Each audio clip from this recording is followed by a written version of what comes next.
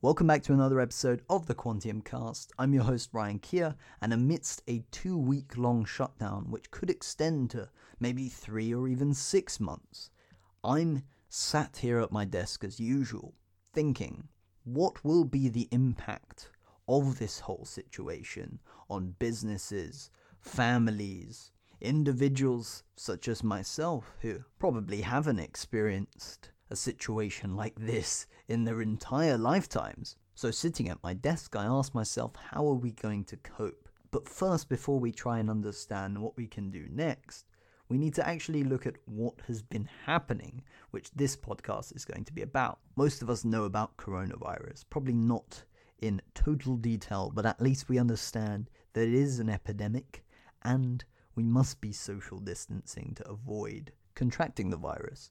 Now, we've seen a total confirmed cases number of 1+ million people, which is a little bit crazy considering the amount of testing hasn't been as widespread as we'd hoped for with such an epidemic. Now, with these problems, you'd expect people to be staying at home, but in Britain, many people have been spotted enjoying the warm weather over the weekend, despite government advice to stay at home amid this pandemic. It's even worse in the US. I called a friend of mine over in the States, and he told me it didn't really seem that people were taking the government's advice seriously to not come outside, to essentially stay at home, self-quarantine if you have any symptoms, get yourself tested whenever possible.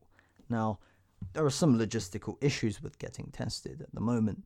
They're trying to reduce the testing time from, I believe, a couple days to a couple hours. But the scientific side isn't the focus of this particular podcast. A lot of people think about small businesses and how they're going to be impacted. I believe, 20% of the UK's workforce are derived from small businesses. It's an interesting component of the economy. Now, I'm going to give an example of a friend of mine whose family own a restaurant, of which has been passed down many generations. They were originally immigrants to the United Kingdom and decided to reside here permanently. Their business model includes the majority of its revenue coming from restaurant sales, so people coming in sitting as families with hopes of enjoying a nice meal. Well, for my friend's business, their sales from takeaways represent a mere fraction of what their restaurant-based services do. Now, the interesting reason as to why this is the case is because to come on to places like Just Eat and Uber Eats, you have to put up a large amount of money to just start using their services. Some of them charge administration fees, should we call it, of roughly £699, and they also can take up to 30% of your menu cost. Some restaurants have margins as thin as 15% per meal. So if you're paying 30% to use Uber Eats, etc., the problem is you might actually be making a loss. You might have to write this off as a marketing expense instead of an opportunity to grow your business and improve profitability. So I assume the consensus would be to think that these businesses can just switch to getting deliveries. Well, what if they couldn't afford to be on those delivery services before? Is it even worth delivering at this point when you're making negative margins? Even with the government coming out and saying, we'll furlough your workers, or we'll just pay 80% of your employee costs, your total employee costs. Bear in mind that's contractual. A lot of these local businesses pay in cash, so you probably wouldn't assume that all workers are protected, especially those businesses maybe that don't declare their profits. Assume you declare £7,000 profit, but you're making 50 grand. If you're a self-employed business owner, for example, then you might not be able to cover your general living expenses. 80% of £7,000 is £5,600. 80% of £50,000, if you were to declare all of it, would be 40 grand. Obviously, there could be a debate of it's probably their fault for not declaring, but once again, we're all humans. You can't live off of that amount of money if you have, a family to feed in the UK, that's for sure. It doesn't matter if you're in Portsmouth, where I'm at, or you're in London, where the majority of things are much more expensive. It's very difficult to live off that kind of money. Think about a mortgage of, say, £800-900 a month. That already puts you into negative territory. So these businesses have been forced to close down. Think about it this way. If even by paying 20% of your staff's wages, you're not having really any revenue, what's the point? And by using these delivery services, let's just say you're using Uber Eats or Just Eat, you're not actually going to be making money out of it. You're probably going to be making a loss most of the time. For big businesses like McDonald's, this probably isn't the case. But for small local businesses that are trying to compete, what you might find is that they are actually cannibalizing any potential profits. They're eating away at their chances of doing well as a business. Why? Maybe they're trying to market. But in these times, you need to be surviving whilst this lockdown is going on, this shutdown, as everyone has been talking about. It's now been going on for 2 weeks, and we've seen what it's done to the financial markets. We've seen what it's done to small businesses. Obviously, from a moral perspective, it is totally wrong to reverse anything. We should totally keep this shutdown going because one life, hundreds of lives, thousands of lives, maybe even millions of lives in the UK are much more important than the survival of a couple of businesses. However, these businesses falling are not due to their own faults a lot of the time. We'll sometimes think and say, well, airlines had useless buybacks. They were wasting business money for years by just paying back investors when they didn't actually need to get the share price artificially higher in the short run or these high dividends. And now they don't have enough cash. A lot of banks at the moment have decent cash reserves as a result of the Gulf financial crisis. But then we look at airlines, they're vulnerable. These travel companies with no sales, no revenue, how are they going to be able to operate for 2-3 months? Some businesses like TUI, after analysing them myself, I saw them at risk of potentially going bust into administration due to liquidity issues. Their margins are so tight that what happens if one exogenous event like this coronavirus epidemic comes around? Well, you can see what happens to their shares, but the actual brutality, in my opinion, is more so what's happening to their balance sheets. And look at how many people they employ. The likelihood is that government's going to come out and say, we're going to bail out these companies, but then who's to say that in the future these companies won't act maliciously in terms of wasting their finances, or at least not being efficient enough in the way of not making sufficient cost savings. You can see big businesses these days were buying back. It wasn't just airlines. Anything from pub owners to semiconductors to whatever, you name it. In fact, in a future episode, we're going to be looking at L Brands, the owners of Victoria's Secret. We're going to be looking at how vulnerable they are. They actually sold a fair bit of their holdings in Victoria's Secret, the entire brand, anything from Pink to their lingerie and beauty division. Pushing L Brands to one side, you can see that the impact on the economy, anything from these local businesses that you see besides you, the people that the independent coffee houses that you would love to just sit in and have a nice conversation, nice coffee and maybe Americano, espresso, latte, whatever, they may be gone depending on the severity of this shutdown. Now, governmental support only goes to a certain extent. My biggest fear with what's going on right now with the government guaranteeing certain areas' debt, being able to come out and say, look, we will pay your staff costs up to 80%. In some cases, employees are unable to receive their pay. Many people on 0 hours are very vulnerable to this kind of thing. The only issue that keeps coming up in my mind is the government's not able to cover the demand that would have been there. Obviously, thinking from a logistical standpoint, that would be a nightmare. But these businesses would have been making hundreds of billions if we look at total sectors, and that now all goes to zero. Look at National Express, suspends operations. Look at EasyJet, suspends all their fleet on to the ground. So no flights are coming. What does that mean? No revenue. What happens to their costs? They're still paying for their costs. A lot of these airline businesses have hedges, huge hedges that have gone wrong as a result of oil prices collapsing. It doesn't matter that oil prices have recovered by 40% from lows. They're almost down 50% for the year. It's crazy. Maybe not 50%, more so 40%.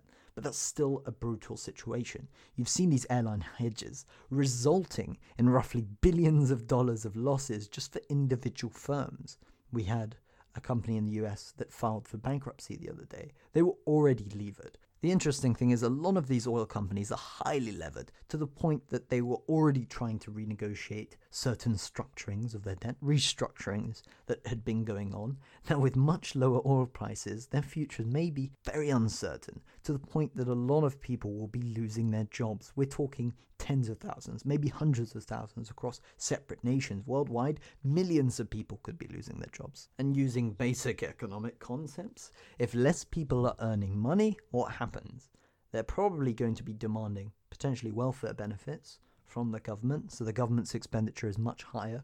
What happens to the expenditure that they would have had? These luxury expenditures, expensive holidays, buying, consumer goods like, let's use a simple example, Xboxes, PlayStations, all of that. People would not be able to afford those, should we say, luxuries, to the point where the economy is going to start struggling, not just because of Xboxes. People will be visiting supermarkets less. They will be restricting expenditure. They might be holding back their expenditure, realizing that prices may fall. In fact, they might be hoarding right now, but realizing that prices may rise. You've seen people paying exuberant amounts for toilet paper and hand sanitizer. I literally remember the other day getting a message, someone saying you should totally buy this Dettol hand wash for 3 for £10. Weren't they 50 pence before? This is crazy. Bear in mind this could be temporary, but if we're talking in terms of a long run mean of what prices would be, that's how the CPI is really calculated, using the basket of goods. Over the next couple of years, we could be seeing a lot of inflation. Why? Because interest rates are so low. They're almost at zero, and in some places they're negative. How does that work? Well, God, I need a little bit more time to explain that to you. But what is going on right now? I don't know. I'm getting a headache thinking about it. And why am I sitting here at 10 p.m. just going through all the mad situations that are going on? Well, I think we need to be careful. A lot of people think markets bounce a little bit. They think that there's not going to be a recession. They think that the government's paying the staff costs. That means all of a sudden these businesses don't have debt issues. The government may guarantee their debt. What about the lost revenue? If we look at the S&P 500, for example, a lot of people talk about valuations in terms of price to earnings. Sometimes we'd see a 16 price to earnings ratio. Let's just assume that the S&P 500 had $100 total earnings across the entire index, and it was trading at a 16 times price to earnings ratio. Well, that, let's just say for 2020, right, end of 2020, that would have the S&P 500 trading at $1,600. What was the last level I'd seen? Something like $2,500. And I remember we were in the high $1,800 point when we had, quote unquote, bottomed for the near term. Now, the interesting thing is, assuming we go to $1,600, we have a lot of downside remaining at the current moment. We could easily recover into the next year, but in terms of earnings, we are looking a little bit expensive for this year. Companies cannot be trading at higher levels until things recover. We can't just assume that this lockdown would last for 3 months. It would have a huge impact on total earnings, and then the next year everything recovers. A lot of businesses may not even survive. The government cannot bail everybody out. Now, I worry retail was already having a hard time. Retail was struggling. Today we heard about Debenhams, who actually filed for bankruptcy. That was really unfortunate. They've been a business that had been around for a while, but the reason why they fell was simply due to the fact that as market conditions were favorable, they still had one core focus: reducing debt, or at least being able to sustain debt, keep it at a manageable level. They weren't having any additional investment into the business. They were just having a point where they would pay off their debt interest repayments and a little bit of their debt. Well, what happens when they have a bad year with their really, really crap margins, just like Carillion had? This is literally a similar situation, just a different industry. But the overall concept is what matters. Debenhams had a bad year, accumulated a lot of debt, breached covenants, didn't have the ability to renegotiate any restructuring, and then essentially went boom. Now for investors, a strong idea is to understand gratitude in these types of market environments, to develop a value-oriented investment philosophy. The most important thing at these times is to keep discipline. It's an underlying principle to my whole system as well. To put it in a real-world example, if you're waiting for 20 years, maxing your ISA, I think it is very important to not fall victim to these short-term swings in the market. Now, my view is that we could have the potential of going into a depression, but this is not to do with the coronavirus itself. This could be a result of interest rates being near zero, potentially going into negative territory, QE not having the effect that it once had, and then policymakers getting to the point where they need to think about new elements of monetary and fiscal policy, or new policies that can boost economic performance. There's also the issue of huge debt bubbles, particularly in emerging market economies. That was one thing I brought up on a podcast quite a while back. Nothing to do with causing a recession, but more so a correction. When you have two things on top of each other, they start to make more of an impact. But if we talk about things in terms of drawdowns, since 1928, in terms of days since the all-time high and the total percentage drawdown, this has been the shortest time in which we've had a drawdown of its magnitude. 2020 compared to 1929, 1987, and many other, should we say, phenomena that have caused market crashes. But what has happened after these recessions, or even depressions, should we say, there has always been long-term market returns. So the smartest thing to be doing is assume we get to the recent area of support, maybe start adding monthly direct debit contributions. Once we see companies reporting really weak earnings, fear and panic arising, maybe it's smarter to start investing for the long term. I suggested an idea on Twitter a couple days back. This was before oil rallying about 40% in literally a couple of days. I suggested to maybe start buying on incremental drops in oil price from $20-ish, 21, 22, whatever, and downwards, and trying to get a decent average and hold for simply a couple of years, having little risk because it's unlikely that oil will go under. Oil, the commodity, is an asset through ETFs like PBRT in the UK that are pound hedged, PCRD, that's for WTI, PBRT is for Brent. These assets essentially can't be levered to the point where they go bust and appoint liquidators, these administrators, and you'll never see them again. Like Excite Petroleum back in 2016 was a huge company with huge prospects. What happened at the bottom of the oil market? They actually went bust. Oil recovered afterwards. Now, by being in the asset itself, you can reduce your downside risk whilst being able to benefit from the long-term rewards in the future. Thank you so much for listening. That concludes my weekend thoughts of potential impacts on businesses and also some bonus ideas of things for the future. What I am actually looking at right now is the outcome of the oil discussions going on for Monday. Apparently we've heard of delays in talks. You'd assume oil to, quote unquote, as we've heard Bloomberg put it, crater on Monday's open, or should we say Sunday night's futures open for us over in the UK. In the near term, for the financial markets, things could get ugly, but to provide some long-term perspective, if you had investments in the US markets, let's just use the main index of total stocks in the US. Let's just use that, for example. So we put all the indexes in the US together. If you got in at the start of 1987, just before one of the heaviest market drawdowns of all time, maybe not as bad as the 1920s and 30s, that depressionary area, but if you held your stocks through that crash and also the recent crash in the markets during 2020, which is probably quite similar and could even be worse, who knows? Depending on how you measure this, you could be up roughly 15 to 20 times over that 30-ish year period. Patience is really everything, and I will end on that note. I've been your host, Ryan Keir of quantumresearch.co.uk. Until next time.